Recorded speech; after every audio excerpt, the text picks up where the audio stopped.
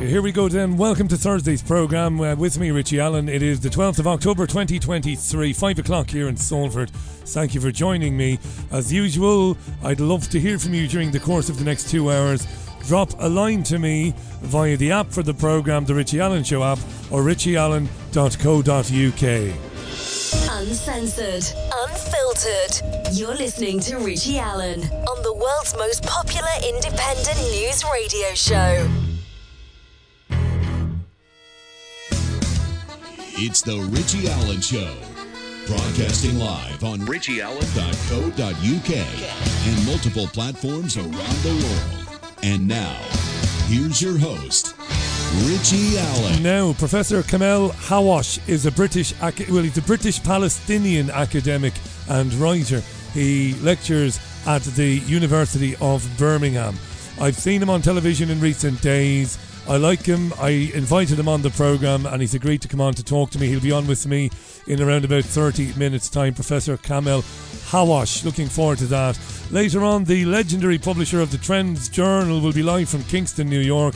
Gerald Celente returns to the Richie Allen Show. I've already said I'd like to hear from you. I know you'll have opinions. Do not be shy in sharing them with me. Thursday's programme's been a busy old week, hasn't it? Lot going on. Okay, let's just jump in then. The US Secretary of State Anthony Blinken has visited Israel and has vowed unending US support for the country. He says, I quote, "You may be strong enough on your own to defend yourself, but as long as America exists, you will never ever have to." He said that how Israel defends itself matters, that's a quote, matters, and quote, "It is so important to take every possible precaution to avoid harming civilians," end quote. Now, earlier today, Israel said the siege of Gaza would not end until Israeli hostages were released.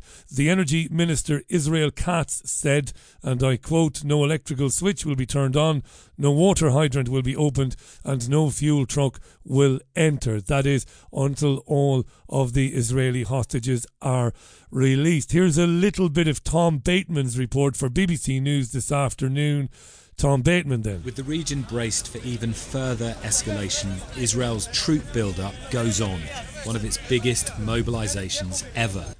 The army says it is readying itself for a ground invasion of Gaza, but there are no decisions about when. This morning, the US Secretary of State Anthony Blinken arrived. The US is fully backing Israel, but trying to stop a wider flare-up in the Middle East. And Mr. Blinken spoke with Israel's Prime Minister. Hamas is ISIS, and just as ISIS was crushed, so too will Hamas be crushed. And Hamas should be treated exactly the way ISIS was treated. They should be spit out from the community of nations. No leader should meet them. No country should harbor them.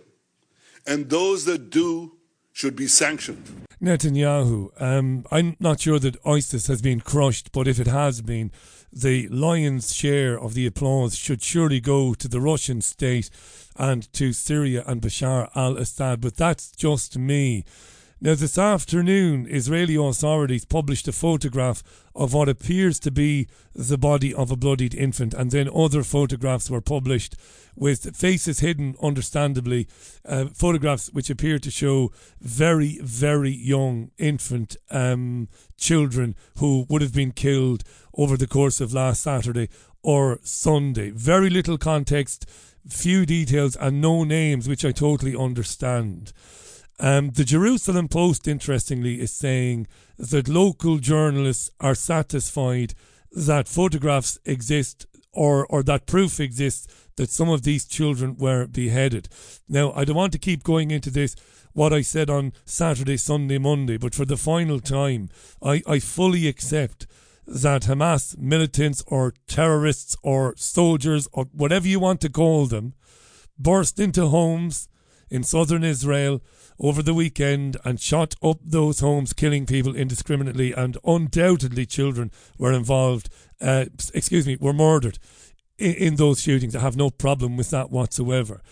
But I still take with a massive dose of salt the claims that the babies were beheaded. And I've made my reasons clear on this programme and on social media. I wouldn't trust the Jerusalem Post to tell me the truth in a room full of clocks. Nobody has seen any evidence of this.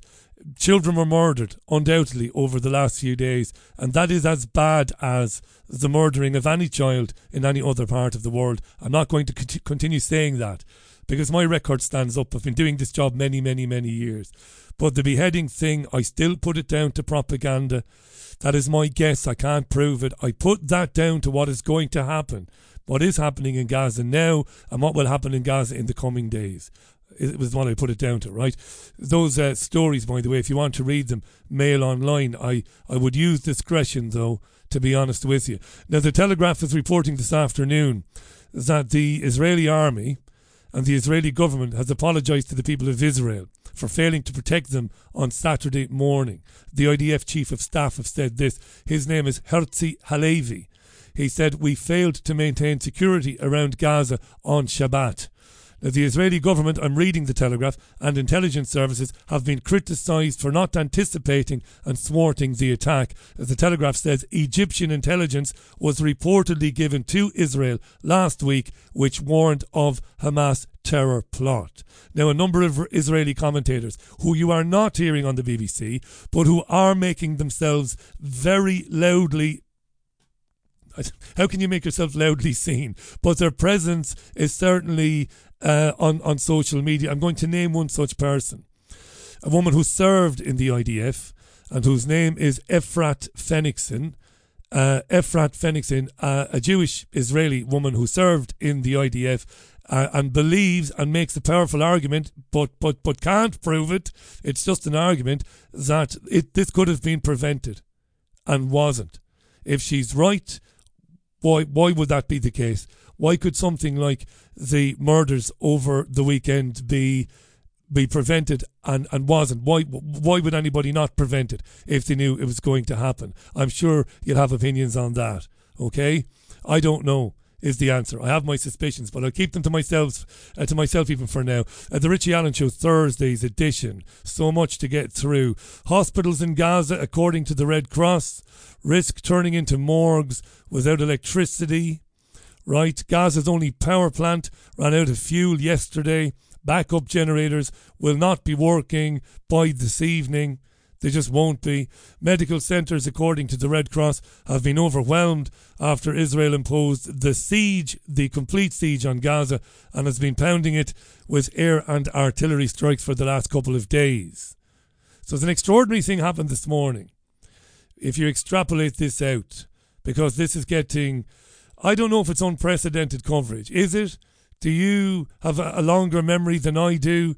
I mean, the siege of Gaza in 2014, Operation Protective Edge, seemed to me at the time to get a fair whack of mainstream media coverage, but anything like this, do you think? So the world is talking about this right now today. Everybody's talking about it. And Rob Rinder, who's a television personality, isn't he, and presenter, he went on Good Morning Britain this morning to claim, an extraordinary claim really, that Jewish children go to school in the UK, London particularly, and parents don't know if they'll return home. Here's Rinder. It's personal for me, but it should be personal for every person, whoever you are, up and down the country. This is, my mum's sitting there saying she feels unsafe. There's less than 270,000 Jews in this country. My nephew, kids as young as 7, are going to school today, and they do so under risk.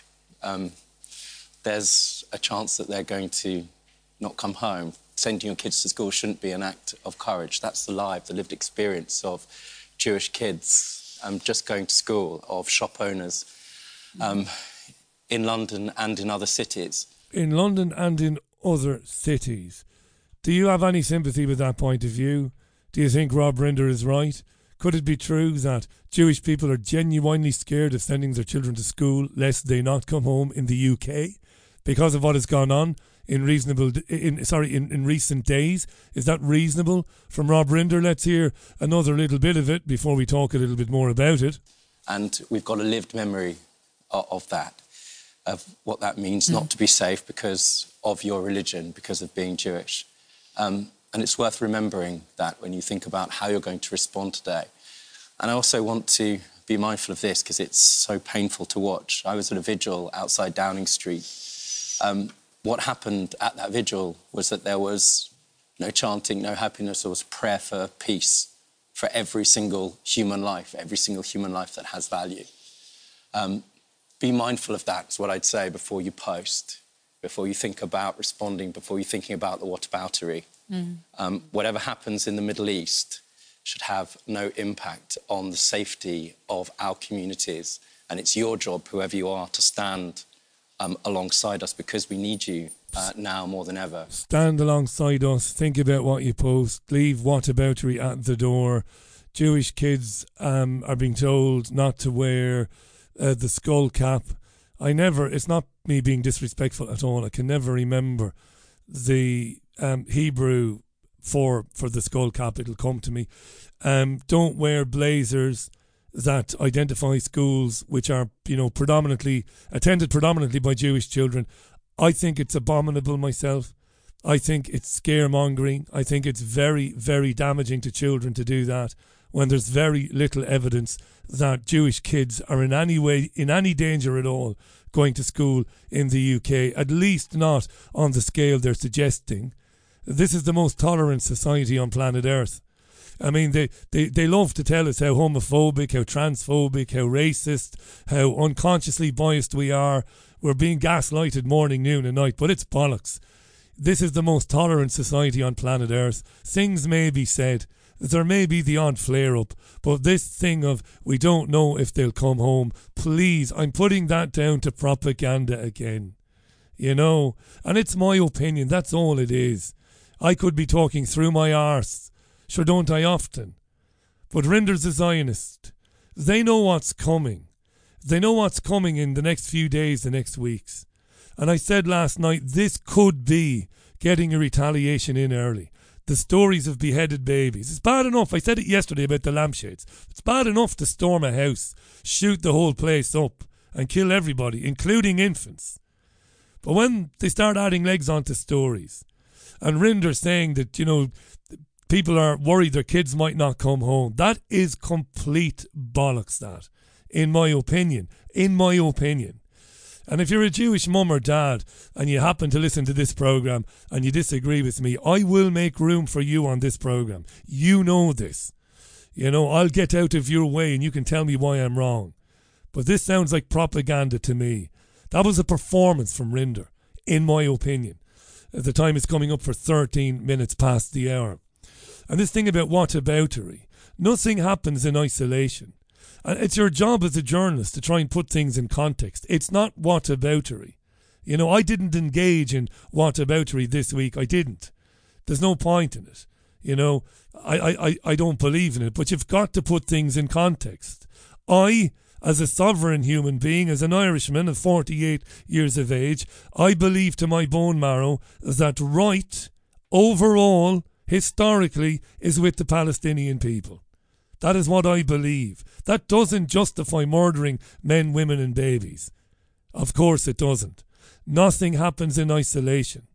What I'm saying is, and it's very black and white and it might offend and might upset some, if Israel hadn't forced the Palestinians into slavery over the past 75 years, the Israeli government, successive Israeli governments, we would have never seen what happened last Saturday and Sunday. And I think that's a stone cold fact. It's 14 minutes past the hour. Like I say over and over again, if you're listening to this and you are yourself a Zionist, if you are not Zionist but you are Jewish and you disagree with it, all you've got to do is reach out and we will have a friendly, grown-up, even robust conversation about all of this. And I lay out what it is I believe and you lay out what it is you believe. Because they used to come on with me, Zionists. They couldn't wait to get to me years ago to argue about the rights and wrongs of the last 75 years. Anyway, the Football Association has said that Wembley's arch will not be lit in the colours of the Israeli flag. I don't believe that Wembley's arch should be lit in the colours of any other flag except that of England. the St. George's colours, red and white. That includes Ukraine, that includes Palestine, that includes anywhere. Enough of this virtue signalling tosh. It's nonsense. Now this really pissed off Jabba the Hutt at LBC this morning. Really pissed him off that the FA is not going to do the virtue signalling thing. Here he is. If this is right, can we put a call into these spineless idiots at the Football Association? Spineless idiots because they won't light up the arch in blue and white, funnily enough. How much do we pay these fools? Now, these are the same idiots who gave us VAR, which is... No, they're not the same idiots that gave us VAR. On a totally different scale, I know. But they really are destroying absolutely everything they touch, aren't they? The Football Association is unlikely to light the Wembley Arch in the colours of the Israel flag because of fears of a backlash from some communities. So what this means now is potential lawbreakers have the upper hand. So you do it for the Ukraine, quite rightly, because you think, well, it's unlikely anybody's going to make any kind of backlash, any illegal activities pro-Russia. But you yield, you bow to, I'll quote directly, some communities because you fear it might upset them. Well, can I suggest anyone who lives here who in any way sees the marking of the horrors that both sides have been through and are going through, of children being murdered, of Holocaust victims being taken hostage, of people being set alight. Right. What did he say there at the end? Because I caught this today and I couldn't believe it. Maybe I'm being unkind to him because, you know, listen, I've had the odd gaffe myself, but just listen. Anyone who lives here who in any way sees the marking of the horrors that both sides have been through and are going through, of children being murdered, of Holocaust victims being taken hostage, of people being set alight. Yeah, Holocaust victims weren't taken hostage over the last few days. I don't know what he was thinking there. What else did he say? They really have to question the society they're in. We should absolutely show solidarity. I say again... No. There might be plenty of people who are agnostic. I'm sure there are many people in this country who are agnostic, who don't know too much about what's gone on in the Middle East and who maybe decide to hold their tongues and maybe say, well, I don't know what's going on there. Murder is wrong, whoever does it, so I'll keep my mouth shut. But this is a running theme in this programme, isn't it? These calls from the media constantly to people that, you know, if you're not saying something, if you're not visibly saying something against something we have deemed to be abhorrent, we can conclude that you must support it. That way, of course, lies tyranny, doesn't it? It's good enough for the King, it's good enough for Prince William, but it's not good enough for the FA because they fear a backlash from some communities. You know what? I'd paint the pitch blue and white if I had the chance. I'd put it on the goalposts as well.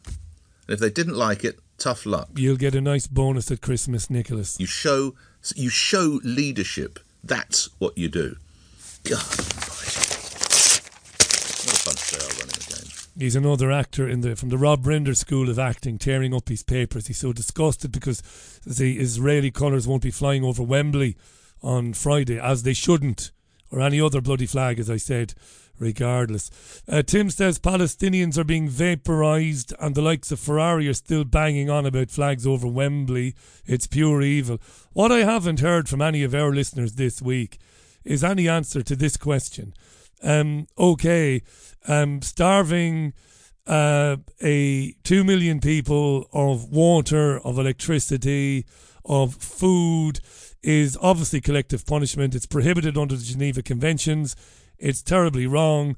The mass murder of Palestinians, which is taking place now, is obviously wrong. Nobody would agree with it. Nobody who's a decent person in any case. What would be the proportionate response then? What should Israel have done on Monday after the events of the weekend? What would be proportional? Let's take it as given that you're going to say they should lift the blockade and get out of Gaza. Let's take that as a given, right? What should they have done when the attacks took place? Let me know. Grace Ann says, I think it is blowing it out of proportion, or Rob Rinder is when it comes to kids being scared to go to school. Can we actually tell a Jewish kid from another kid? I think it's scaremongering, says Grace Ann. Yeah, if the child is wearing the cap, and some young Jewish boys, they do have the hair styled in that way, don't they? With the curls.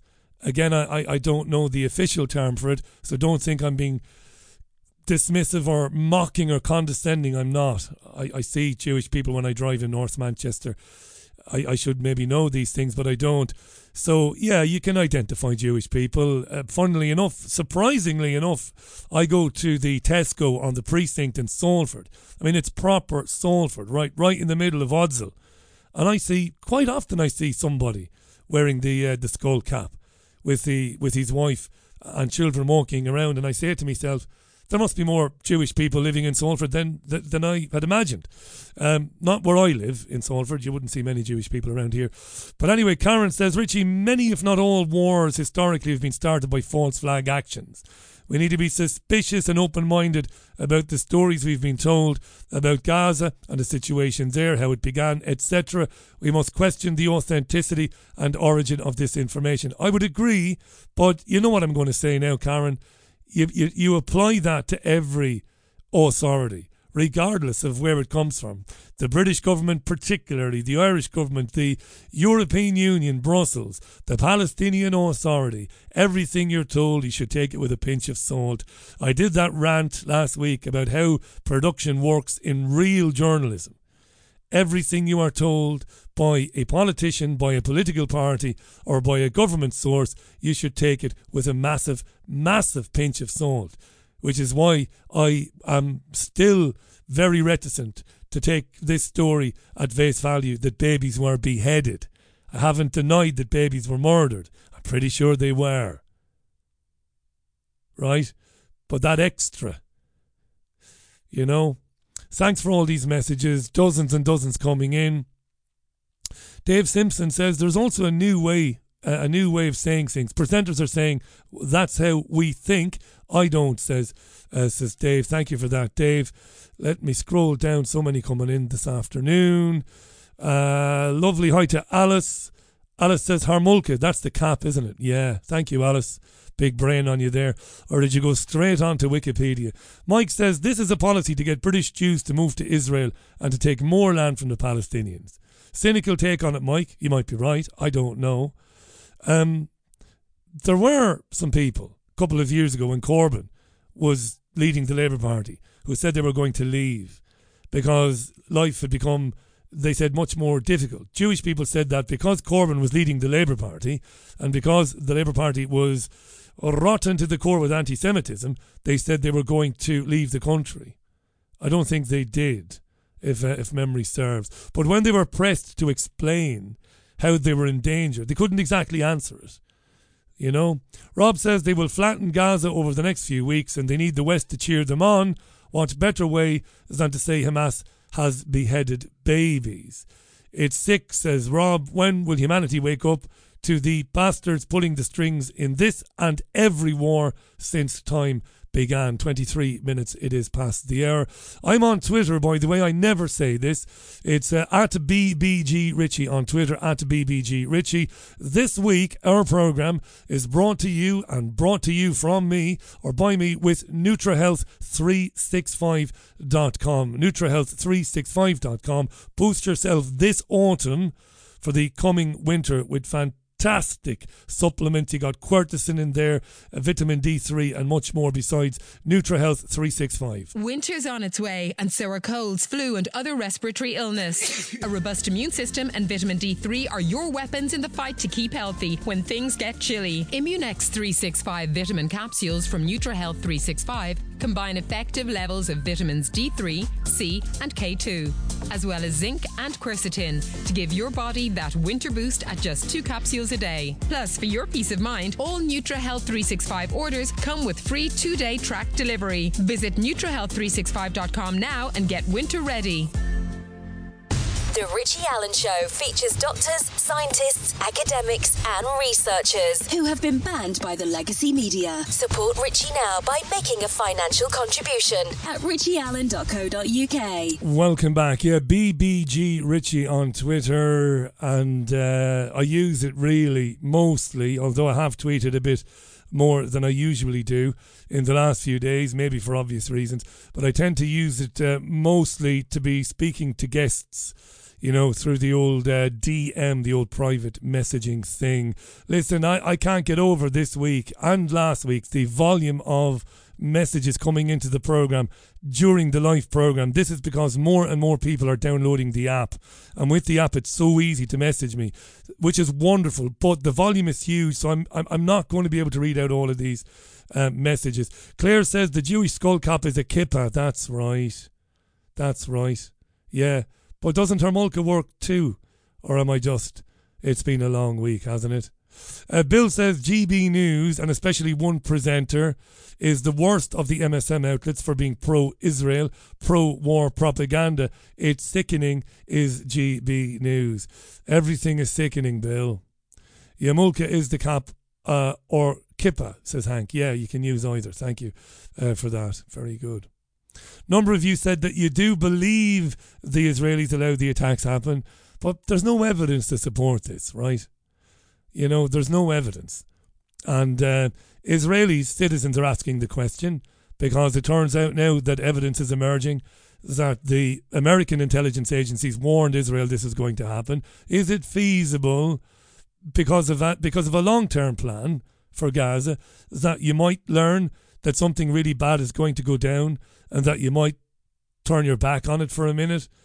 It is probably feasible, but I don't know about that. You know, I used to have these conversations years ago about September the 11th. I interviewed a guy years ago, brilliant guy, former military guy whose name I don't remember, and he didn't buy into the intelligence agencies planning September the 11th. You know, he bought into, they knew something was going to happen, they learned about it, and they thought we have a lot to gain in the next 10, 15 years if this happens. Of course, I argued with him, with a ding-dong about it. I just don't know, you know. I just don't know. And you know that when you discuss these things, you've got to understand that people who are Jewish or people who are Israeli, they might absolutely balk at this type of thing, you know. But it's impossible to reveal the context of thousands of radio shows to somebody who might be hearing a radio show for the first time. You know, you can't make... Anyway, I don't know. It's 27 and a half minutes past the hour. Speaking in a moment to an academic and a writer. I'm looking forward to hearing him and his thoughts. Professor Kamel Hawash later on. Gerald Salente, The Trends Journal. Here's music from The Doors, would you believe?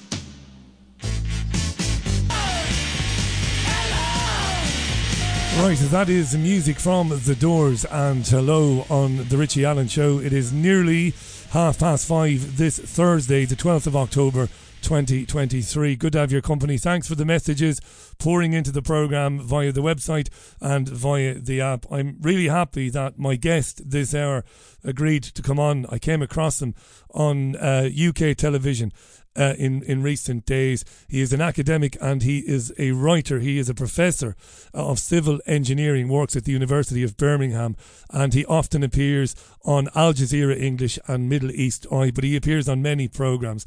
Let's welcome to the show Professor Kamel Hawash. He is a British Palestinian. Professor, forgive me if I butchered the pronunciation of your name. Please feel free to correct me if I did, but you're very welcome to the programme. How are you? Good evening to you, Richie. It's Kamel, and I think you pronounced it correctly, Kamel Hawash. Thank you. You're very welcome. First of all, do you have family in Gaza at the moment? And if you do, or extended family, how are they? What do you know about their situation? I have a distant cousin. We have never met. I texted to see how she was, and she was just as terrified as everyone else is. And as you can imagine, the bombs are landing as we speak. And we're fortunate never to have had a bomb drop near us. but the number of bombs that are being dropped and the families huddling together in case they die, they say, let's die together. I mean, that's the horrible reality of what things are like in Gaza. Most of my relatives are from Jerusalem and the West Bank. And is it true that they don't have anywhere to go, that there's no exit point where they can leave? What do we know about the Egyptian border and access for Palestinians to get out that way? Well, first of all, yes, there is a land point into Israel itself from the north of Gaza. But of course, Israel doesn't want the Palestinians to go there. When it talks about when Benjamin Netanyahu said they should leave their homes, he knows that the only place they can go to is Egypt, but that means that they're being sent off their land, maybe never to return again. But that particular border on the other side is Egypt, and Egypt also understands exactly what the Israeli government meant when it said that they should leave their homes. But I heard that in northern Gaza tonight that the Israeli army has been dropping leaflets on people to saying you should leave your homes. It's the most horrific situation that if any of us was in that situation, just imagine the fear not only amongst the men and women, but amongst the children, when there are 60% of people in Gaza are classed as children. Now, I want to make it clear, I don't know how much you know about me, but I have been a staunch supporter and advocate for the people of Palestine my entire adult life. I believe that historically, right is on the side of the Palestinian people. There's no caveat, right? So that is what I believe, and this is not the mainstream media. And I know you're tired of whataboutery. I know you're tired of being asked to condemn this and condemn that. I'm not going to ask you to do that. But what I have to ask is, why did Hamas do what it did last week? And I know you can only give an opinion. I totally appreciate that, because they must have known that this would be the response. And I can't figure this out. Why, do you think? Well, first of all, the clock didn't start on the 7th of October. This is really important context, and on many interviews with the mainstream media, that's what I and other Palestinians have been trying to articulate, that the starting point wasn't Saturday. This started back, if you like, almost 100 years ago. It started with the Balfour Declaration here in Britain, in which a British Foreign Minister, Balfour, promised the Zionist movement's representative in the UK that the UK would facilitate the creation of a homeland for Jews in Palestine, when actually Britain wasn't even there. So it had no right to promise that. But what happened was that after that, Sykes-Picot divided the Middle East into areas, and Britain got Palestine. So it inserted the Balfour Declaration into the British mandate, and it worked to help the Zionists create, and I mean the Zionists, i.e. people who thought they wanted, they had this ideology about creating a homeland for Jews, not anywhere in the world, but in Palestine, in my homeland. So that's where the start is. And I know, it's important context in that sense, but also important context, recent context. And as I say, we don't want to go over the whole history, is that since the Israelis elected their new Knesset and a right-wing extremist government was created, in which there are ministers suspected of planning terrorist attacks and fascists.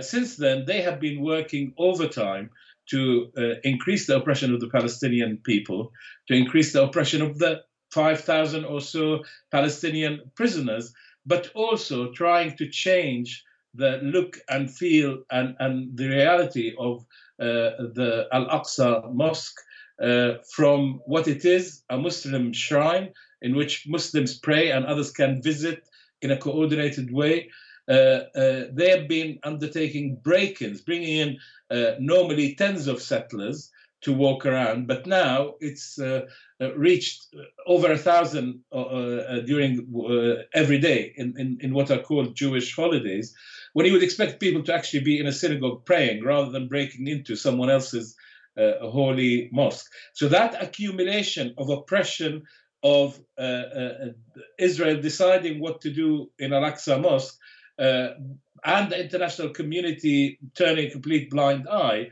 that raised tensions, which we then suddenly saw on Saturday, that Hamas decided to attack Israel, and it was as much of a surprise to Palestinians as it was to everyone else.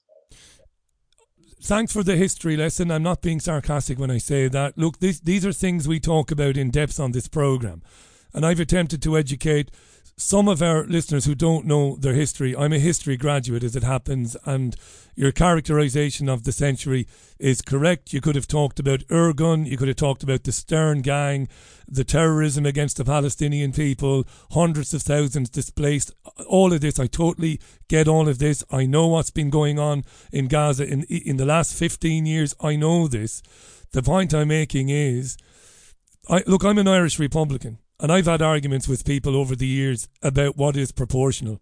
So the Catholics in the 6 counties were abandoned in the same way, but not as badly, as the people of Palestine. The international community doesn't give a damn.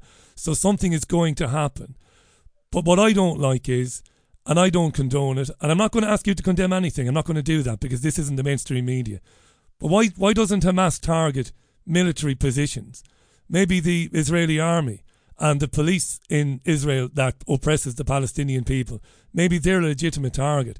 But I can't support Hamas going into homes and shooting up living rooms and killing men, women and children. I can't support it because it's terribly wrong. It's just as wrong as the Israelis murdering babies in Gaza. But if we get off that for a minute, it doesn't do anything other than allow Israel to do what it is doing today, Kamel, which to me, I just don't get it. It makes no sense whatsoever. You understand my point? Well, I agree with what you said about targeting civilians. What you may have missed is the pictures from Israeli military bases with Hamas, if you like, operatives went into first. So the characterization that, and again, I'm not aligned to any Palestinian faction. Here, I'm the chair of the Palestine Solidarity Campaign, and we work to bring the plight of the Palestinians to the British public and to pressure government. So, but to characterize what happened in terms of facts, that's all I'm talking about. That they didn't engage with the military is actually not accurate. They did. They took over at least 2, if not 3 military areas first, because they normally are the closest to Gaza, as you can imagine. But again, I agree with you that civilians should be protected because that's what I want for the Palestinian people, and therefore the same applies to all civilians as far as I'm concerned. Yeah, just that point you made. Thank you for clarifying that. I didn't mean to imply that they didn't engage the Israeli army over the weekend. Of course they did, and if I was mistaken, I apologise. Yes, they did, but they went from home to home in certain neighbourhoods and did terrible things. And first of all, okay. I mean, as I say, the impression that Israel wants to give is the one that I objected to, because that's what I'm talking about. Now, in terms of going from home to home, again, what I don't want to do is to offer an equivalence and say, but Israel does this and therefore, and Hamas, that's not helpful. What I am really focused on and have been focused on since I joined the Palestine Solidarity Campaign, and I'm now chair, is how we don't speak again in a couple of years, Richie, and be talking about another attack from one side or the other. So how do we do that, Kamel? Right, let's talk about that. Let's leave whataboutery. I'm not accusing you of whataboutery at all. Maybe I'm guilty of it. Let's leave that to one side. The murder of anybody, regardless of whether they're Irish, English, Welsh, Palestinian, is disgusting. It's evil. It can't be taken back. And the Palestinians have suffered more than any other group of people in recent decades, no doubt about that. And like I said, I'm a staunch advocate for the rights of Palestine and Gaza, but I am completely opposed to violence. I hate it unless it's defensive. Look, we'll talk about what can be done, because you said yourself, by the way, folks, you are listening to Professor Kamel Hawash. He is a British Palestinian academic, writer, broadcaster as well. It's really good to have his take on this on the programme. I despair. I tweeted today that in a just world, the rest of the world's countries would sanction Israel back to the Stone Age. It would prevent them exporting anything. It would freeze their assets overseas, just like they did to Russian people, Russian oligarchs. They would destroy that ultra Zionism through financial means, and then they would bring Netanyahu and his crazy government to heel. But you and I know this will never ever happen. The Israeli lobby is so powerful in every Western democracy.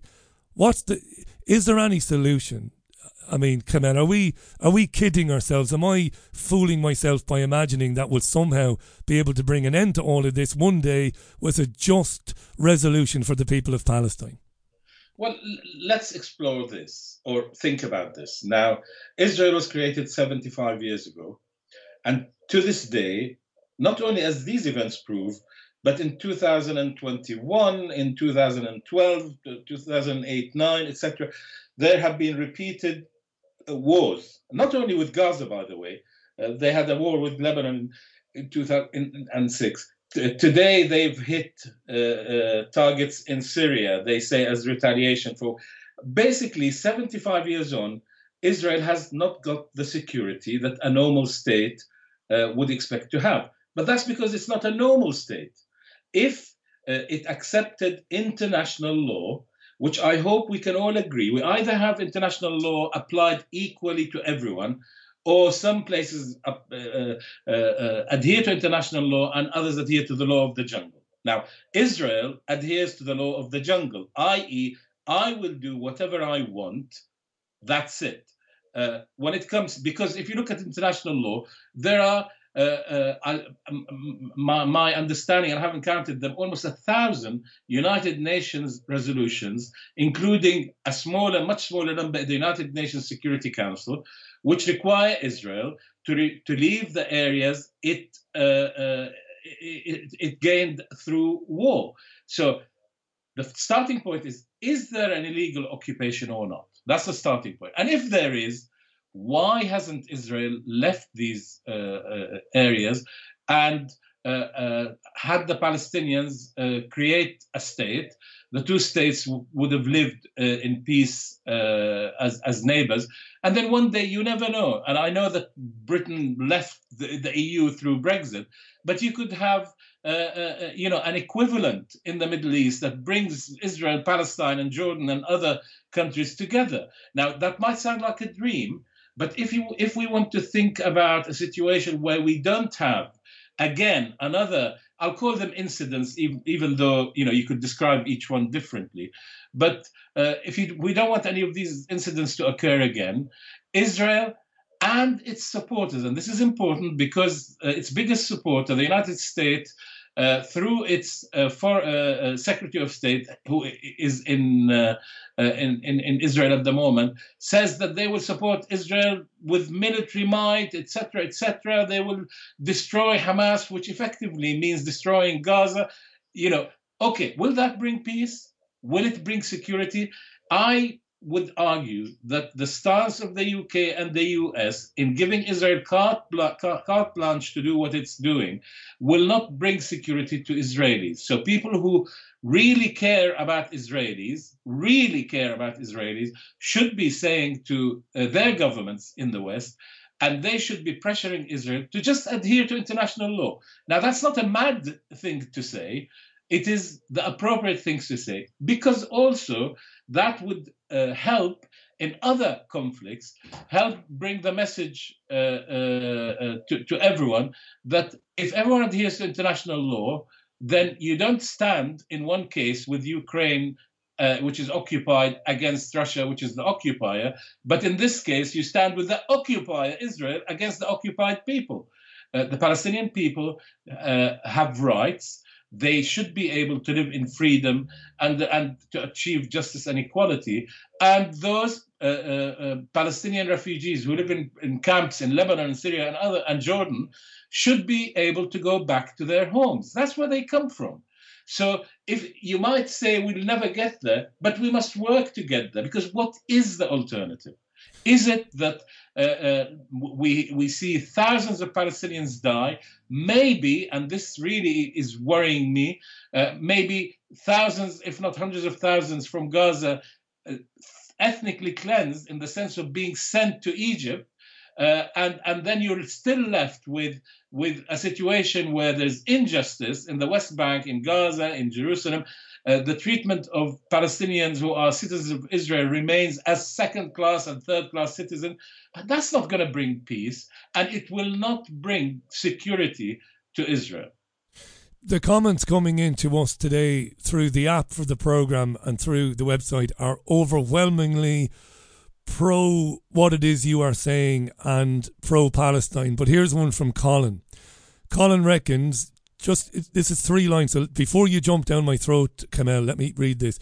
He says, Muslims hate Jews. The Quran tells them to do so. They are taught from a young age that the Jews are the enemy. It has nothing to do with land, more to do with religion. If Israel was occupied by Muslims, Palestinians wouldn't care. How do you respond to that? Well, I'll play it a different way. And I wrote a letter to The Guardian a few years ago, which went viral, which explored this, or made this case. We didn't choose our occupiers, okay? So we didn't say, if our occupiers were the Japanese or the Mexicans or anyone else, we would work to end their occupation in the same way, with the same vigor as we do now with our occupier, Israel. Now, that's a really important thing to understand. So, in other words, we didn't wake up one morning and decide that we have a problem with Jews. We actually don't have a problem with Jews. And proof of that is when I was born in 1962, and as I grew up, initially, obviously, as you can imagine, I didn't understand anything about Palestine, about Israel, Jordan, etc. But as you begin to grow up and you begin to hear this, and the word that's used to describe Israelis, if you like, in Palestine is Jews, because the people who occupy us say they are Jewish people who came there to set up their state. Now, if the Jews decided to go and set up a state elsewhere, would we as Palestinians have started to send people to attack them there? Of course we wouldn't. It doesn't make any sense. So the problem is the occupation. The problem is Zionism decided it wanted to set up a state for Jews in Palestine, aided and abetted by the British, but not realizing or hiding the fact that it was not a land without a people, for a people without a land. And if anyone wants to see how vibrant and successful Palestine was before the creation of Israel, if they go to Al Jazeera, YouTube, and they look for Palestine 1920, they will see what a vibrant center of the economy Palestine was. Yes, it was the beginning of the British mandate on Palestine, but by then Britain hadn't built anything. So it was very much what was built under the Ottoman Empire, railways that stretched from Saudi Arabia to Turkey, and trade not only in Jaffa oranges, but in products of all types. So I think that's really important to realize that it was the fact that unlike, say, the Syrian people or the Lebanese people, or the Jordanian people, when the mandates ended there, they were able to become independent, except for the Palestinian people, where the British worked to impose on them a state for another people. Professor Kamel Hawash is our guest. He's a British Palestinian academic and writer, University of Birmingham Civil Engineering. Massive interest in you being on the programme. You talking about Palestine in the 20s sounded like Iran before the CIA and BP overthrew Mossadegh, right? Another vibrant secular society which was thriving until the deep state of the West interfered. That's really interesting that. I'm going to read one or two more comments. Michael says, Israel is a little Ulster in the Middle East, he says. George is listening. He says, I'm with Palestine on this. Not Hamas or any murdering group, but I'm with the country which is about to get wiped off the map once and for all. Well, let's hope it doesn't, George. He says he feels that has been the plan all along. Finally, Israel will get what they want after years of tormenting. And I'm not going backwards now at all, Kamel, but I've got to say this. The Palestinian people have my unwavering support. I'm supposed to be somewhat, on the fence or keeping my opinions out of it, but they do. But I have no time whatsoever for Hamas or for the IDF or anybody who'll kill civilians. And I feel Hamas is almost like as much an enemy of the Palestinians as it is of the state of Israel. That's how strongly I feel about that. Do you want to comment on that before I ask you another question?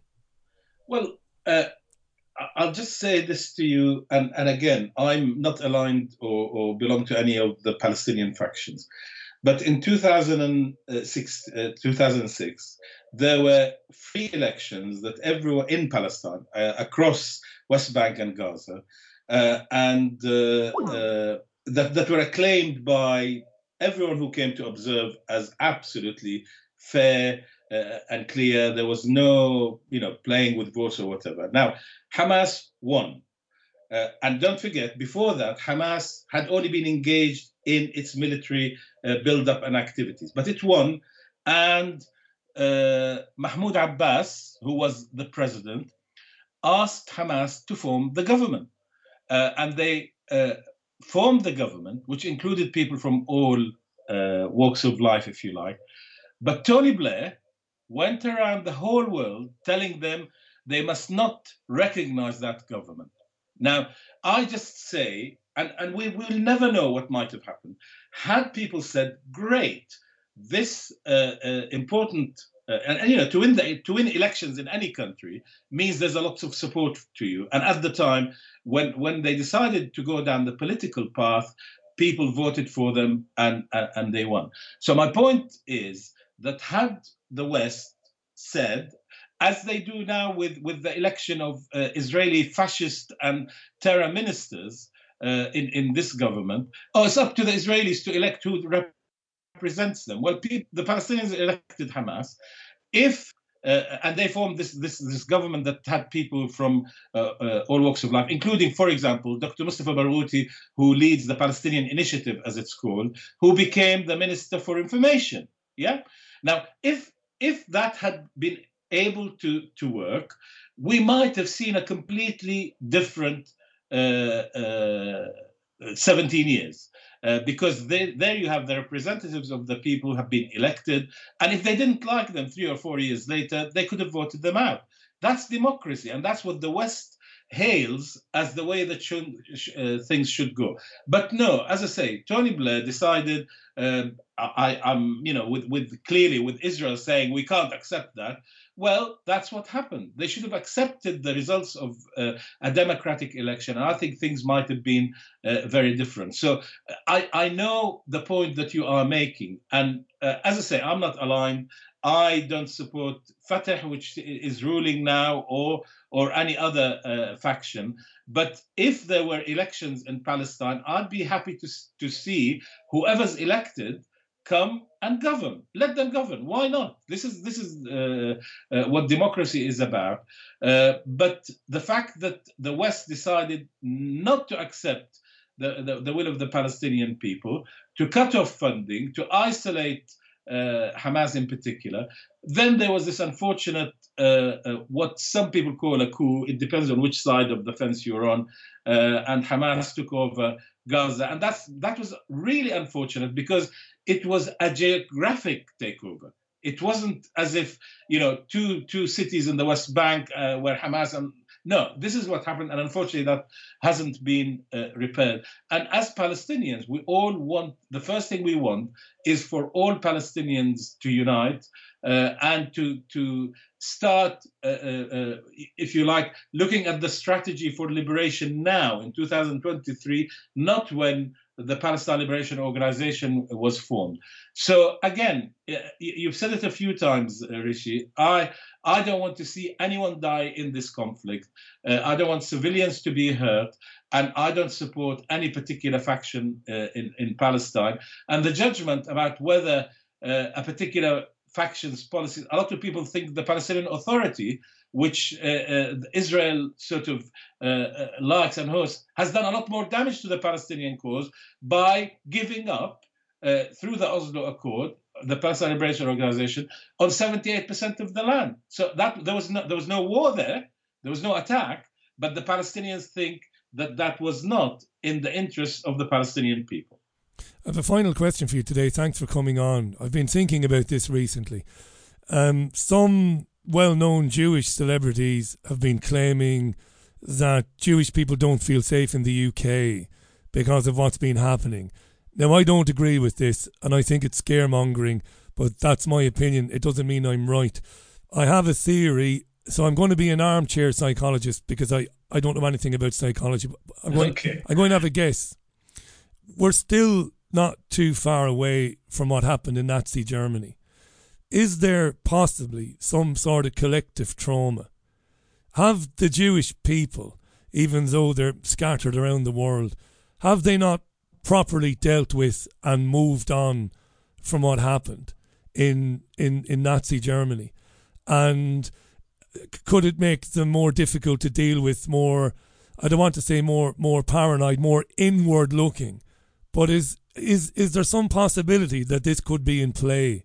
Not collectively moving past what happened in the 30s and 40s. What do you think? Maybe we're the wrong people to talk about this. What do you think? Well, I was going to say, I can't articulate how Jewish people feel. Because, for example, there are Jewish people who support Israel completely in the UK, and there are Jewish people who support Palestine. Yeah. They're what we call anti-Zionist, because they recognize and they agree that the creation of Israel against the will of the Palestinian people, the throwing out of 750,000 refugees was completely wrong, and it has to be put right. So yes, I think we are the wrong people to articulate that issue. But I was troubled today to hear on radio one or two Israelis talk about this being a second Holocaust. They always say, don't talk about the Holocaust, and I agree. Don't minimize it, and I completely agree. But to describe the plight of Israelis over the last few days as that, and again, we are all in agreement, you and I, that the targeting, the killing of civilians is not right, is completely wrong. They should not be making these comparisons. As for in the UK, I really want to stress that I don't want to see any of our communities feel threatened. And by the way, at the moment, even the Palestinian community, and when I say even, and I'm a part of it, some people are worried about coming to a demonstration. Will they be attacked? So there are worries, and it isn't just the one community that fears this. But in fact, there's a lot of support and protection that is provided, and I wish I hope that will not be needed. But I think it brings us to one point I made earlier. Unless we move towards a peaceful solution that delivers justice for the Palestinian people, we will be here again talking about another incident that in which lives were lost, maybe tens, maybe hundreds, maybe thousands. And genuinely, there are people who will not be brought back to life. I don't want to see anyone die in this conflict, and therefore I want the way it's going to come is from countries like the US saying, we agree, let us really push towards a peaceful solution. Let's implement international law and see if we need to tinker around the edges, but let's do that and make sure the Palestinians are treated like human beings and not like the way that the absolutely atrocious defense minister of Israel described them as animals. They have rights. The kids need to grow up with hope, just like Israeli kids want to grow up in hope. The irony of them calling the Palestinians animals, again, when you think back to what happened in the 1930s. Kamel, I hope God is keeping an eye on the people of Gaza in the coming days. And I mean it when I say God bless the Palestinians and the Israelis and anybody who's had to bury their dead in recent days. It was a pleasure to meet you. Good luck in your endeavours, and you're welcome back on this programme anytime. Thank you very much. And I'll just remind people we are marching in London on Saturday, 12 o'clock outside the BBC. Professor Kamel Hawash, lovely to meet you. Thank you very much, and bye for now. And you'll find Kamel on Twitter as well. You'll see him on Al Jazeera English and Middle East Eye. The time is just gone 2 minutes past 6. You're listening to The Richie Allen Show, Thursday's programme. This week, the programme is sponsored by NutriHealth365.com. Winter's on its way, and so are colds, flu, and other respiratory illness. A robust immune system and vitamin D3 are your weapons in the fight to keep healthy when things get chilly. Immunex 365 vitamin capsules from NutriHealth 365 combine effective levels of vitamins D3, C, and K2, as well as zinc and quercetin to give your body that winter boost at just 2 capsules a day. Plus, for your peace of mind, all NutriHealth 365 orders come with free 2-day track delivery. Visit NutriHealth365.com now and get winter ready. Welcome back to the programme. Thank you for your messages, by the way. Lots of them have come in. Michael says, those elections your guest is talking about, he is right. The people were sick of all the corruption in the Palestinian authorities and voted for Hamas. Thanks, Michael. That's right. That is historically right. We talked about this on this show over the years. Chris says, your guest has just summed up the situation with Hamas, referencing Blair. The installation of Hamas, like what happened in Egypt, was setting the Palestinians up for this, the mother of all falls. Destruction, a new division, a schism, says Chris. Thank you, Chris, for your message. Thanks to everybody who sent messages in. I really appreciate it. And if you happen to be Jewish or even Israeli, and you know, when I look at the statistics, it's not statistics. What's the word I'm looking for here? When I go into the stream, I work with a very, very large streaming company. They're very good. So we get incredible information about how many people are listening at any one time. But even more interestingly than that is where they're listening from. And we do have listeners in Israel. And I say this over and over again. The door is wide open.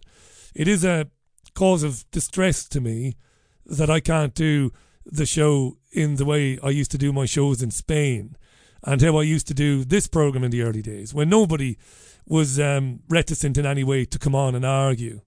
I mean, older listeners will remember my battles with David Rubin, an ultra-Zionist who lives in Hebron he lives, I think. And it was great, you know, people would always come on. So if you think it's one-sided, it isn't. I regularly put out invitations to people to come on. You know, people working at the Israeli embassy here in the UK, pro-Zionist groups in the UK. I often say to them, come on, only to be met by an email calling me a fascist. That's how it works, right? So I can get some Palestinian comment on the programme. We've had it twice this week, but I can't get anybody else, and that's just how it goes. So if you're new to the programme and you're thinking this is one-sided, it isn't my fault. There's nothing I can do about that. I miss the rows, the arguments, you know, where you have a good lash at somebody and then you shut up and let them come back at you and you listen to what they're saying, and, you know, you might get something out of it and then you come back at them again. I really miss this stuff. Isabel says, when I was a kid and me and my sister were found fighting, I remember my mum doing what most parents do. She'd come to separate us, and any attempt from me or from my sister to explain who started what would result in my mum saying, "Shut up, I don't want to know," and telling us both to apologise. Now, as childish as that might sound, says Israel, maybe that's the only way. Says Isabel, that's the only way Israel and Palestine will be able to move towards peace. It's beautifully simplistic. I'm not sure that's the answer. I don't think there's any answer. Because there's more to it than was being discussed by Professor Kamel Khawash and myself. Much more to it. You know, Iran is a big part of all of this in terms of the United States. You know, Paul Craig Roberts was a wonderful man, former US Assistant Treasury Secretary who graces this programme. You know, Paul and myself have butted heads over the years in some of those lovely argumentative interviews. And I've said Israel effectively controls your Congress. And Paul would say, no, it's the other way around, Richie. And I think he might have a point, Paul Craig Roberts, while the Israeli lobby is very powerful. By the way, the Peter Oborne documentary from 2009, which went out on Dispatches, it's on YouTube. You can watch it. It's very, very good. If you want to know why every politician in this country trips over themselves saying that Israel is great and Israel has a right to defend itself. If you want to know why they are so enthralled to Israel, Peter Oborne's 2009 documentary is something you should watch. Yeah.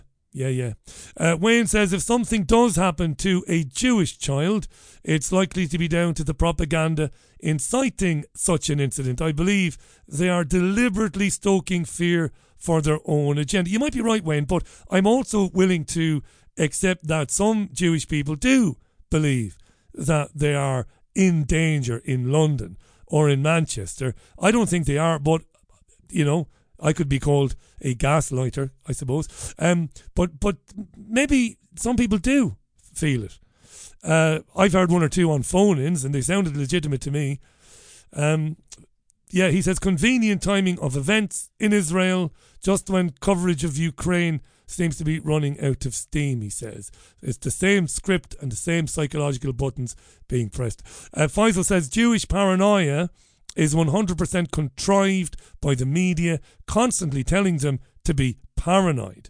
Respect to all the Jews who don't buy it even now. And Kamel made a very good point. And my old friend Michael Cohen from Fallowfield often says this, and he's very right. Demonstrations against the treatment of the Palestinian people and the blockade of Gaza in the UK, you will find plenty of Jewish people. And they're not there by token. They're there because they believe in the cause of the Palestinian people. Yeah, but they're the wrong Jews, you see. So you won't be hearing them on television or on radio anytime soon. This is Thursday's programme. It sure is. Thanks for all of these messages. Let me scroll back down again. Gerald Salente, the legendary publisher of the Trends Journal, will be with me in a few minutes' time. He's just said hello. That's good. I like that when they say hello. It means they're there where they said they'd be, kind of a thing. While we're chatting, I'm just going to go to BBC News website and I'm going to open the mail online as well, because I don't have a producer, as you know.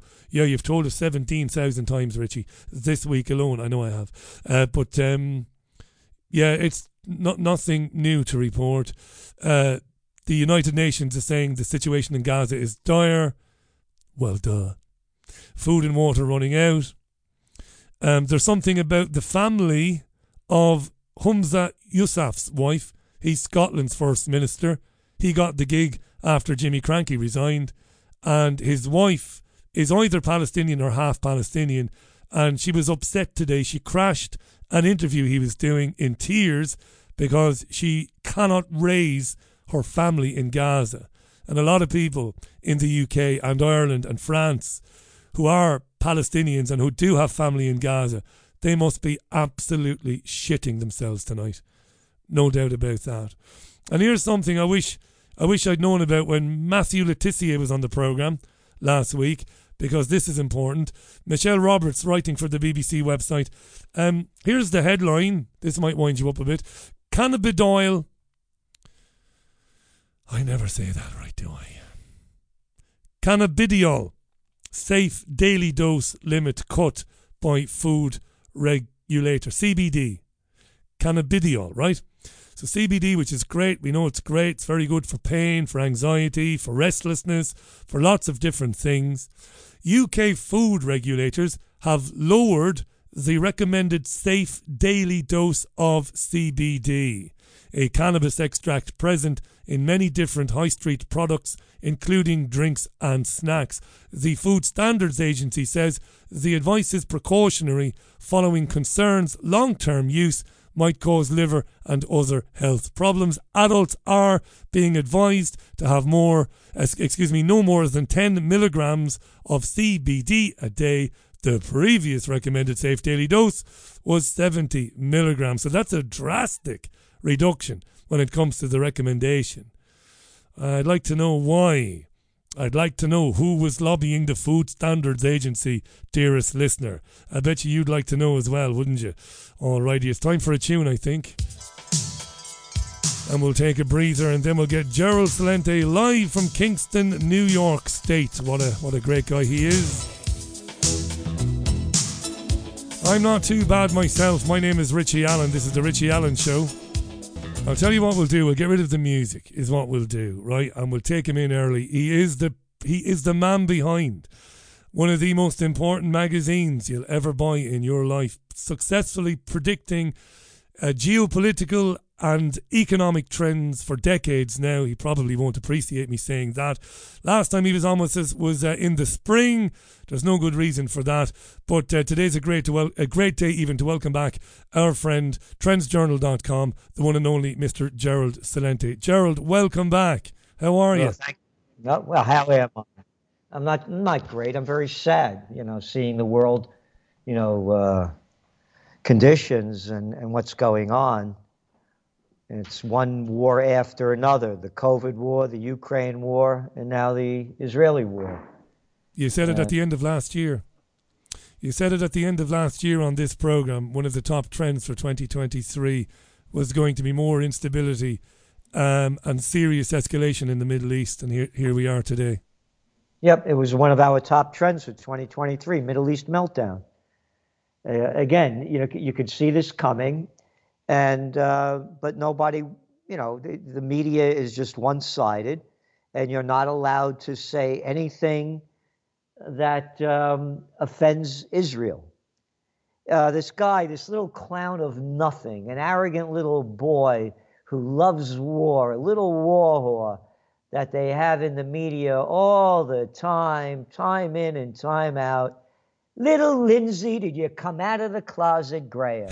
Right, yeah. Yep, yeah. He comes out and he said, quote, "We're in a religious war here. I'm with Israel." Okay, let's just stop that. We're in a religious war here? Where are you talking about? Where are the here are you talking about? I'm not a Jew. I'm not an Arab. I don't want to get involved in your religious wars. Oh, this is the America that slaughters people all over the world in the name of freedom and democracy? And now you're telling me that I have to get involved in a religious war? He goes, "I'm with Israel." Hey, fat boy, you're with Israel? Go over there and fight. Go over there and fight. And and little Lindsay, little scumbag. And I'll call that to your face, you little warmongering freak. I don't want my money going to Israel every year, $3.8 billion in weapons to keep slaughtering these people. He goes on to say, do whatever the hell you have to do to defend yourself. Oh, do whatever the hell? You got it. Hell. Hell on earth. Oh, to defend yourself? The Palestinians are not allowed to defend themselves. The Israelis could steal all the land that they want. What the hell's the matter with you, Celente? This is a religious war. Don't you know Moses came down with 15 commandments and dropped 5 of them? I watched the movie, whatever. And in it says all this land belongs to the Jews. And life began just around then. They found a skull, 300 million years old? Oh, no. It all began around then. And then he goes on to say, level the place. Level the place. Slaughter all those innocent people that have been locked up by Israel in Gaza for 16 years. Can't go in, can't get out. How dare they fight back? How dare they? Here's what I don't understand. I had a British Palestinian on in the first hour. And don't start screaming at me now, because we go back too long. So I think you'll know what I mean when I say this. Nobody is quicker than you to condemn the murder of civilians. So we'll leave that. We don't even need to touch that. That's fine. We're not going to do whataboutery. But Hamas scored a massive own goal last weekend, didn't it? In what it did. And it's ultimately going to result in the carnage that you've just described there. So what's the end game? What was the purpose? I don't get any of this. I'm not being sarcastic, so you help me out here. What was Hamas thinking? They've had, again, they've if you were locked up for all these years, and by the way, you get the magazine, the Trends Journal. I do. We've been saying that this was going to happen, again, since the beginning of the year, when Netanyahu came in with the government that the mainstream media called right-wing extremists. Right? And week after week after week, we are reporting what is being reported about what that right-wing extremist government was doing to the Palestinian people. Killing, bombing, Jenin, one place after another. Meanwhile, with Netanyahu's Judicial Reform Act, hundreds of thousands of people were taking to the streets in Israel week after week, after month in condemnation of his Judicial Reform Act, which basically said there is no court system, the politicians are in charge. That's right. And I'm doing this because they're going to bring me up on charges, Netanyahu, but if I'm prime minister and I'm in place, they can't touch me. And that's why we're pushing this act through. Not my language, the language from the Jerusalem Post, the Times of Israel. Haaretz. Israel was in a civil war.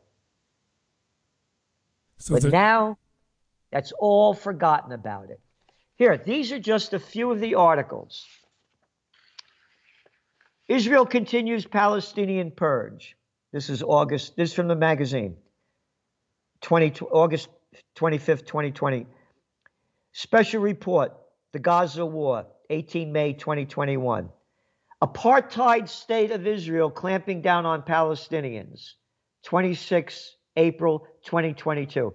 That's right, an apartheid state, not my language coming from the United Nations, Human Rights Watch, one after another.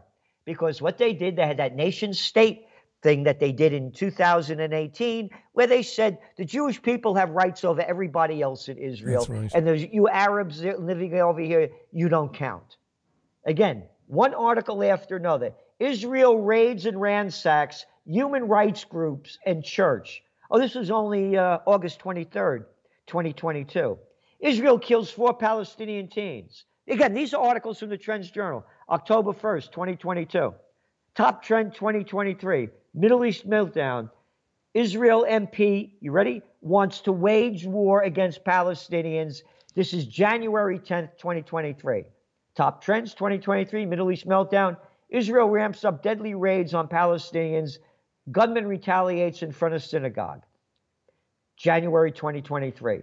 February 2023, Israel keeps killing Palestinians. February 28th, Middle East meltdown. Israeli settlers attack Palestinian villages in occupied West Bank. Oh, occupied West Bank? You mean you stole the land?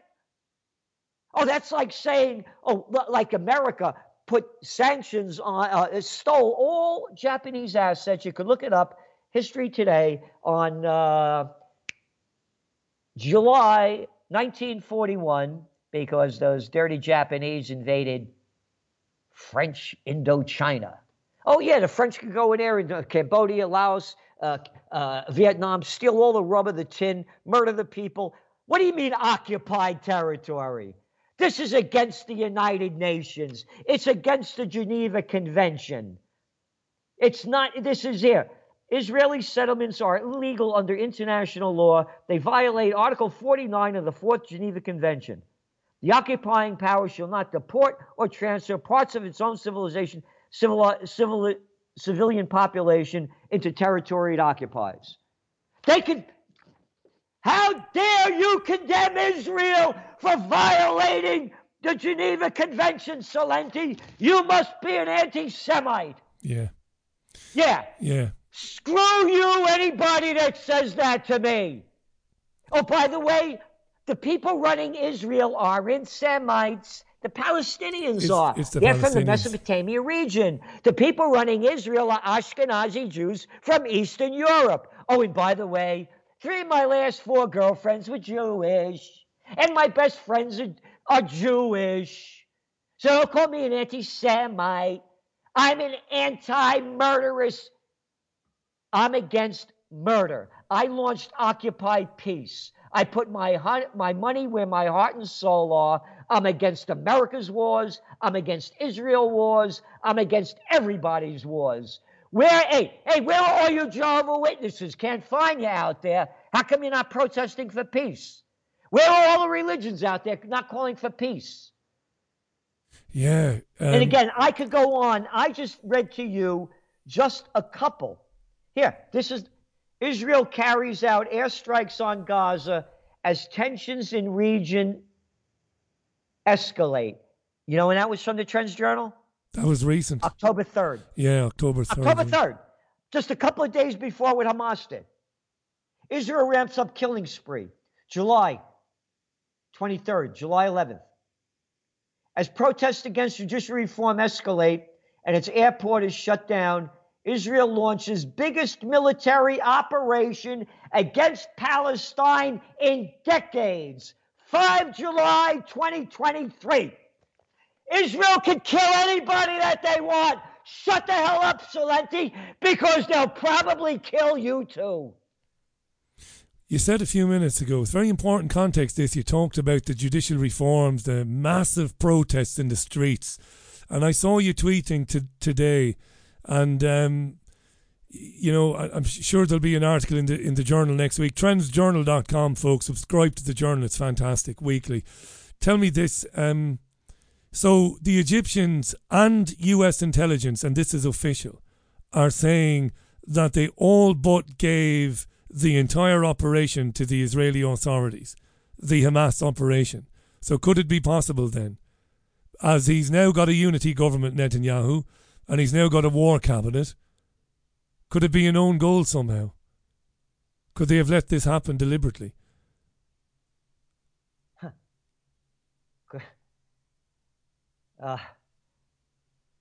Yes. Yeah, in a nutshell. Because you go back to your Trends Journal. We wrote about this in the Trends Journal, that they knew it was going on. This is before it was reported. We had articles in there. It was posted by Phil Giraldi in Facebook. And he said that Israel has the top intelligence operation in the world. Yeah. And they probably knew this was going to happen, and they let it happen so that the provocations against the Judicial Reform Act would be forgotten. And again, we have it right there in writing before they admitted it now. So it's not, it's no news to us. No, I'm going to do. Yeah, look, I can buy that, but sometimes failings and failures do happen as well. I'll leave a little bit of room for that. Gerald Celente is on the program. Nobody has been speaking on this program, which goes back in one form or another to 2010. Nobody more than Gerald Celente. The Trans Journal is terrific. Transjournal.com, fantastic team of people. Kingston, New York. It's great to have you back, pal. It's been too long. Listeners are asking me, and you know the door's wide open to you anytime you want to come on, just come on. Here's one from Kooky, who I don't think is very kooky. Gerald, and even you, Richie, would have applauded RFK Jr. for his work on vaccine injuries and for his work on free speech and the First Amendment and all of that. Are you disappointed how vociferously he has lent his support to Israel? That's for you. I am very, very, very, very, very, very disappointed in him. And I've made that known to his campaign manager, Dennis Kucinich. And RFK Jr. actually called me about 2 months ago, and I've spoken with him. I'm very disappointed with him, and I may not support him because of this. Is it the case, because somebody that you would have admired over the years, and I would have spoken to her many times, and you've spoken to her many times, Cynthia McKinney. I'll never forget years ago, I think you might have made the connection actually. Cynthia came on and she talked about the pact, the pact, whereby if you don't basically swear allegiance to Israel, your career in Congress or in the Senate is not going to last very long. And she had all the information, she had all the evidence. You see, I gave her a bit of a chasing. You know what that means. You know what that means, of course, in journalism. So I chased her, but she stood up to it and she had the answers. She was very good. Is there some part of Robert F. Kennedy Jr. who is playing the game? I don't know. Yeah, I don't know. And I greatly admire him. I was invited down there this past Monday, when he announced he's running on an independent ticket. They invited me down there. And I've been totally supportive of him. And by the way, as you well know, and everybody that subscribes to the magazine know, I said Kennedy would be the best candidate to run in 2024 back in December of 2022. The videos are there. I did one with Daniela Cambone on Stansberry. It got 1.6 million views on January 4th, saying that the best ticket would be RFK Jr. for president. So I called it before he didn't announce it until April. So I called it first. And so I knew that the people wanted a real change. But this is an article in today's Wall Street Journal. Blaming Israel for attacks sparks backlash across U.S. Why, how dare you? How dare you blame Israel for stealing all that Palestinian land, being in violation of the Geneva Convention and the United Nations, one after another, and how dare you condemn them? Why, you have no right. And this is like I said, it's the same crap would happen if you didn't swallow the crap they were selling out with the COVID war, if you don't support the Ukraine war, if you don't support the Israelis. Well, you're just selling misinformation and you're a disgusting human being. I'm going to tell you something, man. What is it? I'm not a Bible fan. I don't believe in that stuff. They make this stuff up as I see it. But they keep saying over and over that the end of life is going to happen when the end of times, and it's going to happen in Israel. We are on the verge of nuclear annihilation. Israel has, between the numbers of whoever you listen to, between 200 and 400 nuclear weapons. Yeah. And it's okay for Israel to have nuclear weapons, but those lousy Iranians, they shouldn't own them. I mean, this is the mental illness of everybody. Oh, they're better than everybody else? Oh, by the way, you read your Trends Journal again, and there's an article in this week's about Orthodox Jews spitting on Christians is, quote, a Jewish custom. Oh, this was just before this happened. Where did that come from? That's amazing. Yeah. Yeah, you look it up. I'm not making this up. Oh, this came out of, you know where we got this from? Jerusalem Post. From the Jerusalem Post. They were even reporting on it. The Jerusalem Post is saying this evening that local reporters have confirmed that babies, I hate to even say this, that some babies were beheaded by these Hamas militants. That's hugely problematic if that happened, isn't it? Well, let's go to this one. Why don't you go to CNN? And CNN came out and said that Israel has not provided any information that has happened. To substantiate it, yeah. That's right. And so they're and again, this is the same thing they did when the United States went into the first Iraq War. In Kuwait, yeah. You remember they sold the line that the Iraqi soldiers were going into hospitals and stabbing babies that were just born. Remember that one? Yeah, throwing them out of incubators, yeah. Yeah, that was it, yeah. Throwing him out of incubators and stabbing him. Oh, no, who's that brought to you by? Oh, the little girl that was the daughter of the guy that was the Kuwaiti ambassador. That's right. And it was James. A total lie. An absolute lie. In the United States.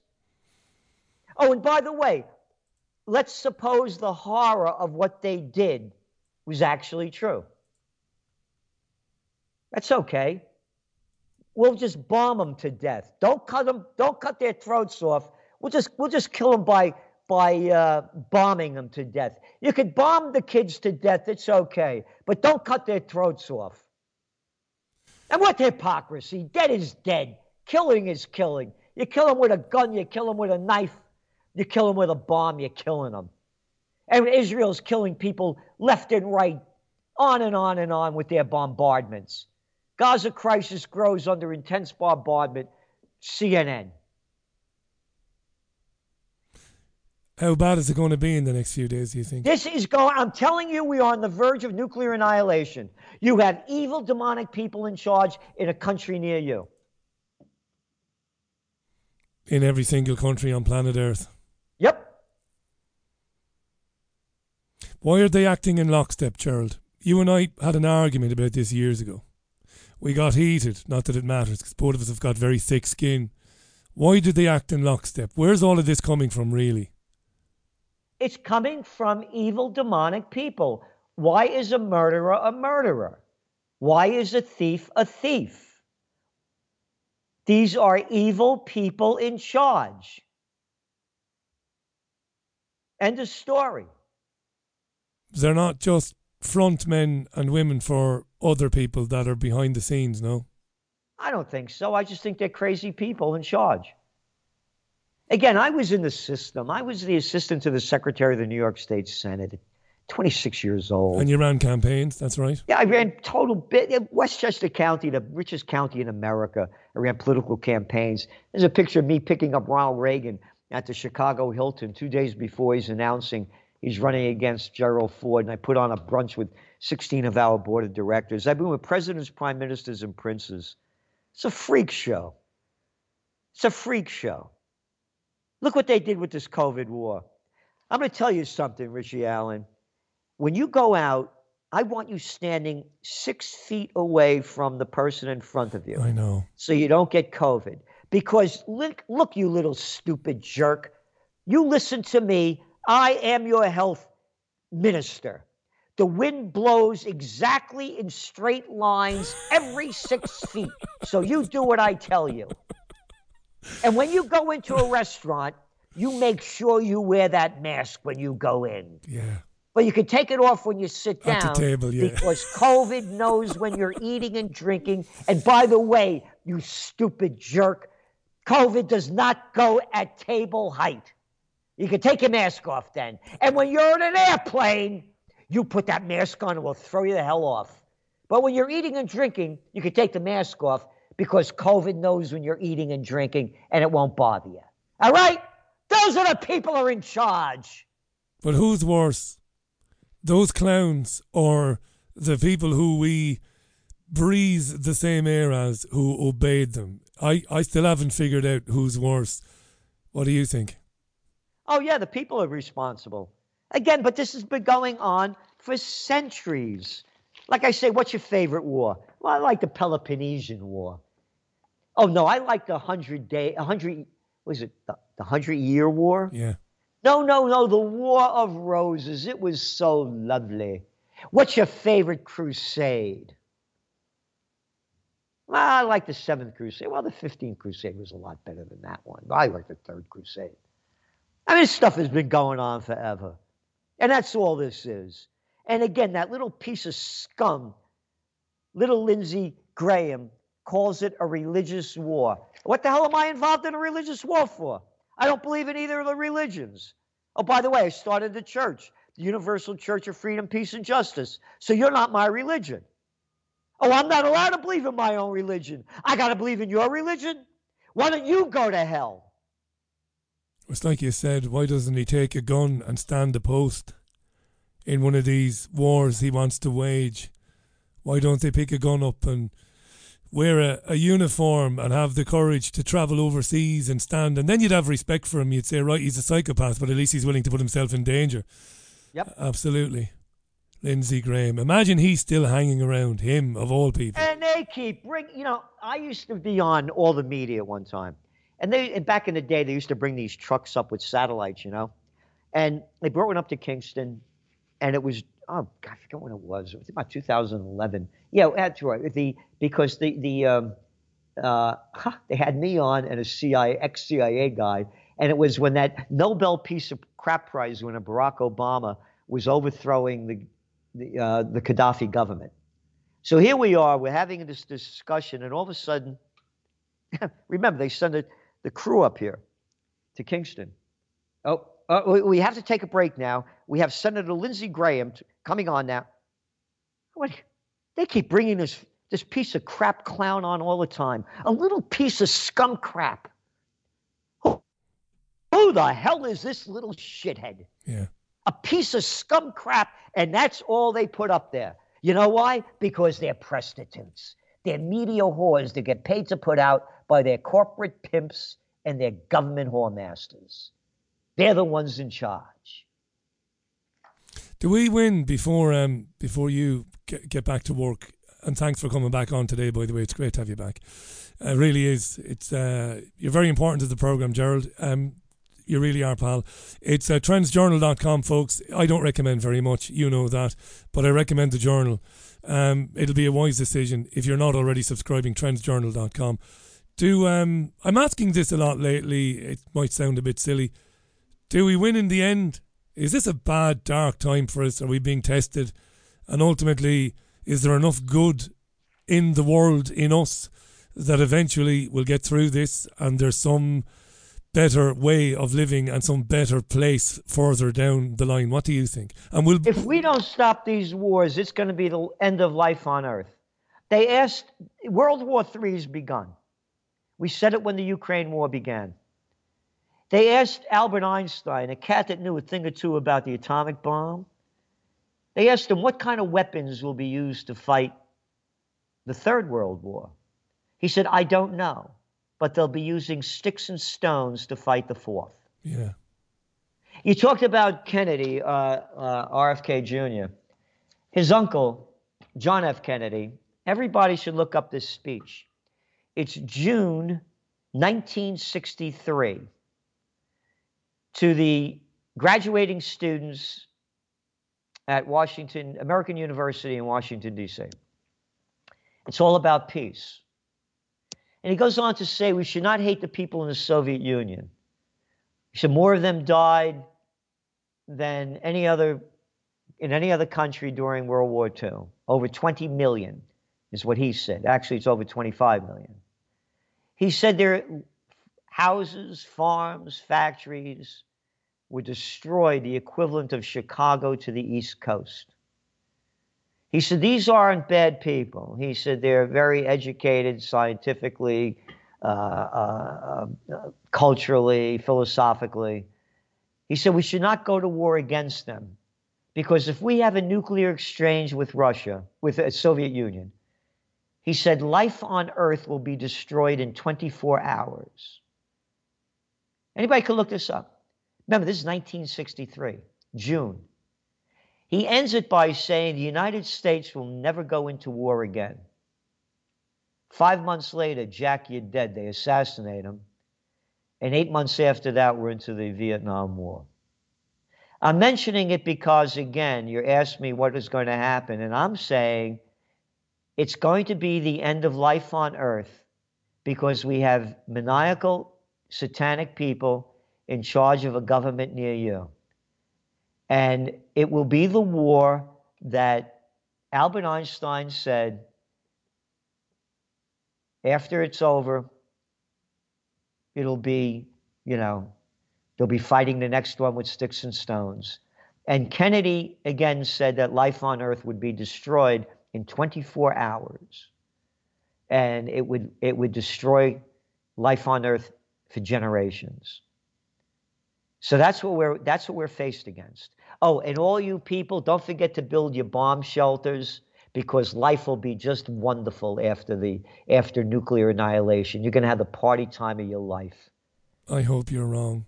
I know again, you hope you're wrong. If the people don't stand up and do something, it's finished. Where are the people out there for peace? I launched Occupy Peace. I had big rallies. I get no press coverage. I only have people like Scott Ritter, Judge Napolitano, only top people. No coverage at all. Not a peep about peace from any of these politicians. Not a peep. Not a peep. Oh, and what religion do you believe in? What God do you believe in? Oh, I know. It's on all the American currencies, all the paper currencies. In God we trust. What God you talking about? What God trusts war?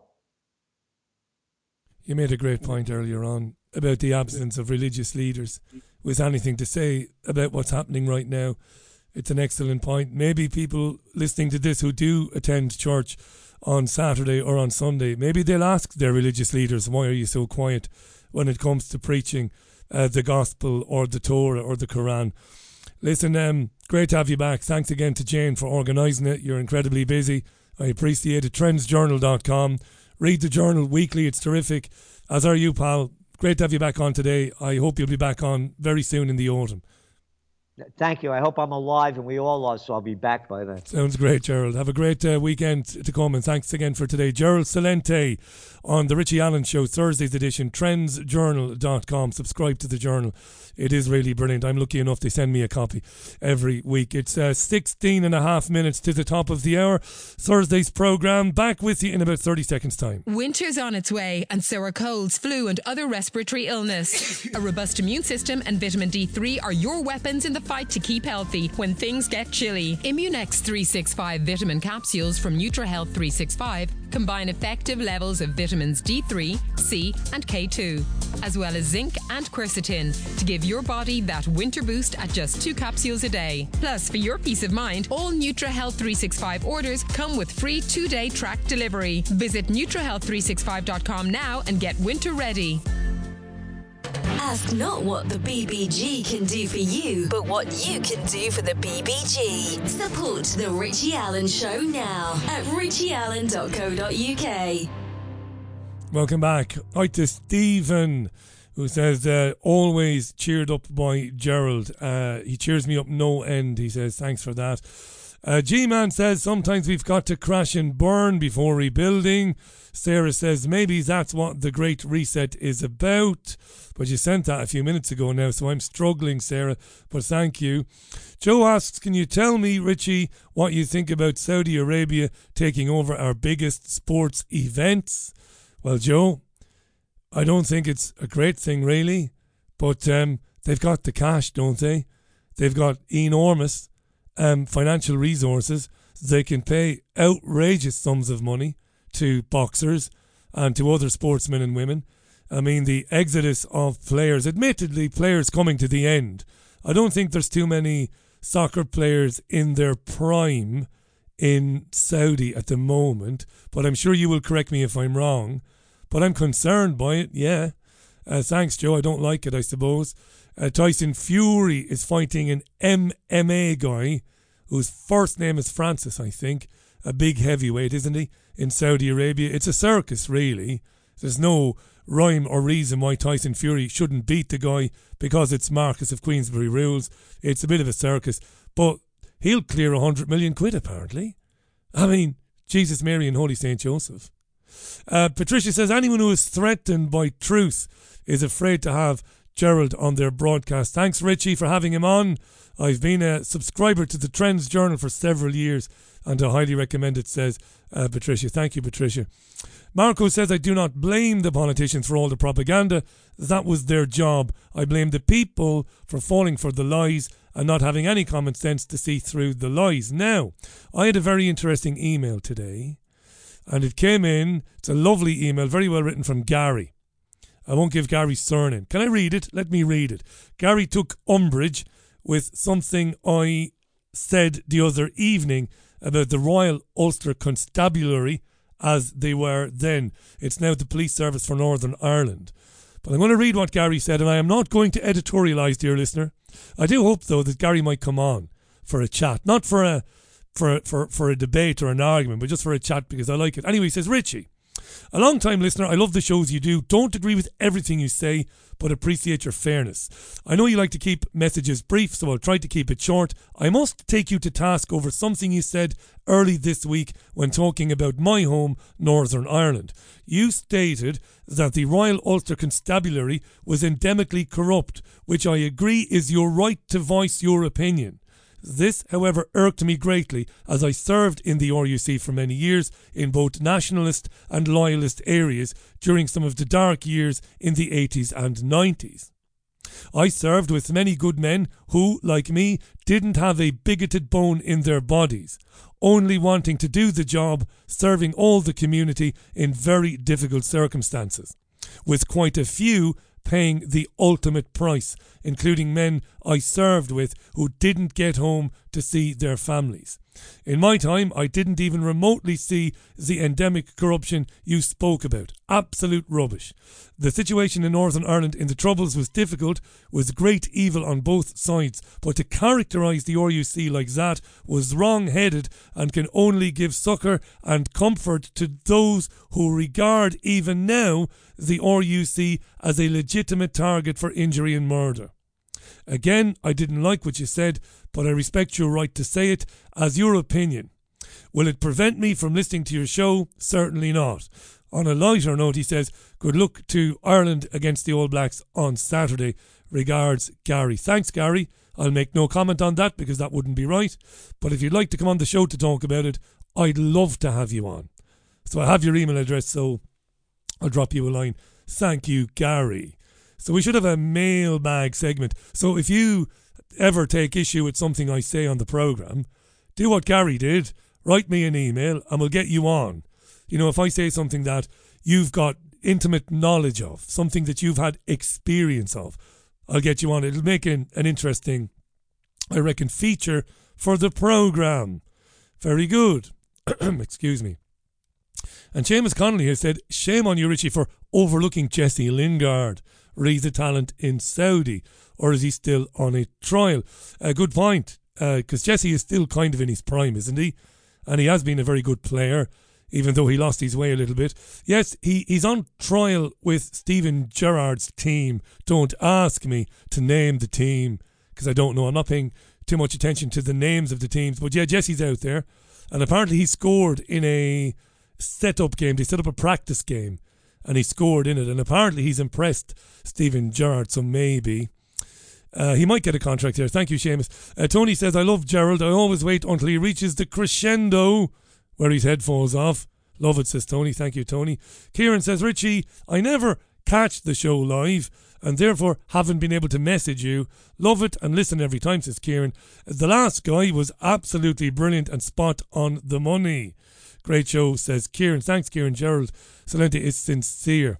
He's one of the most passionate blokes I've ever met, and he's as sincere a bloke as you'll ever meet. In my opinion, that is. That's my experience of him. Dean says, Richie, in my opinion, the atomic bomb nuclear threat is the biggest lie and hoax ever, says Dean.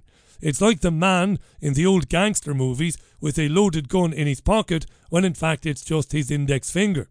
It's another fear weapon, the biggest one ever. I can see both of your points of view, Dean. I believe nuclear weapons are real. I believe they've got them, these days, they've got them so potent that they could destroy entire cities, just one bomb. And I mean major cities. Any proof, Richie? No, but I suspect they do, Dean. But I'm kind of with you when I don't see anybody using them. Now, I have said this to Gerald before. I didn't give him a pass tonight. I don't see anybody using any of these weapons. But then, I don't know. Mike says, breaking news story, UK sending Navy to the Eastern Med. Why, he asks. Who's reporting it, Mike? I'm just minutes away from coming off air today. So who's reporting this? The programme this week, by the way, brought to you by NutraHealth365.com. Get your immune system. Get it boosted. Get it, I'm not going to say steroids because there's no steroids in these wonderfully natural products. But get yourself absolutely raring to go for winter. NutraHealth365.com.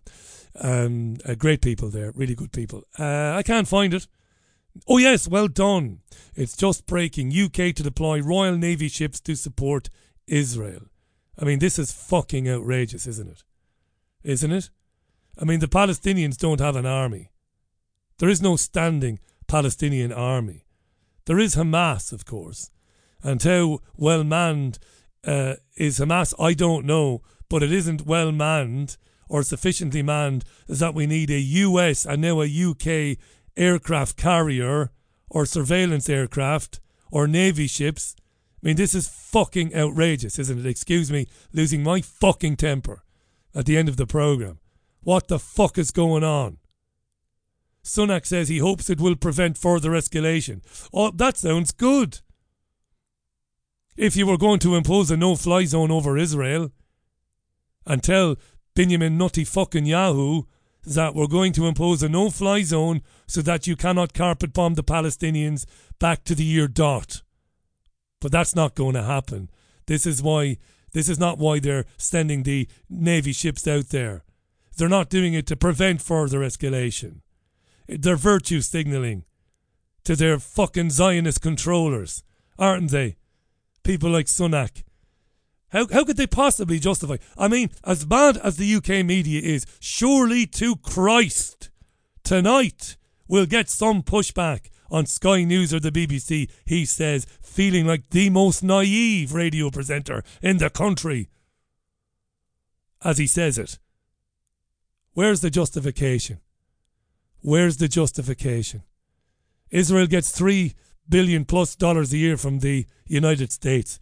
It gets hundreds of millions from the UK, from France. It's got the most sophisticated hardware. It's like David against Goliath, even though it's like David against Goliath, but Goliath doesn't have a sling and a fucking stone. He's got nothing. Not even a stick. That's what it's like. So, overkill? No, there's something else going on here.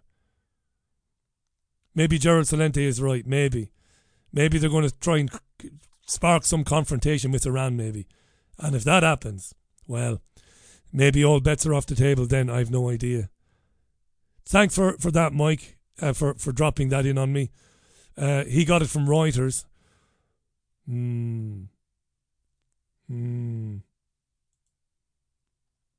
That's astounding, isn't it?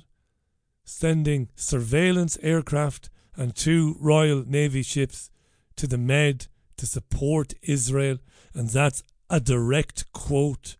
To support Israel against what? Against who?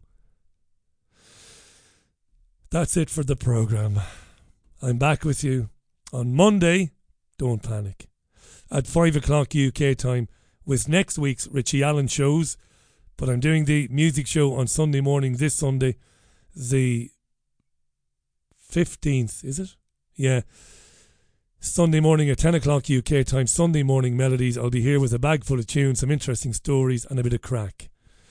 That's how that show goes. Today, I don't know if this is ironic or not, I have no idea. I'm closing out today with Coldplay. Thanks to my guests, I really appreciate them. Professor Kamel Khawash, the British Palestinian academic, thank you so much. And to Gerald Salente, trendsjournal.com. And thank you for your messages, your comments, and for getting involved. If I don't see you on Sunday, I hope I will, by the way. We'll speak again on Monday. From me, it's enjoy your weekend then. You're supposed to be hearing music now. There you go. Speak soon. Bye.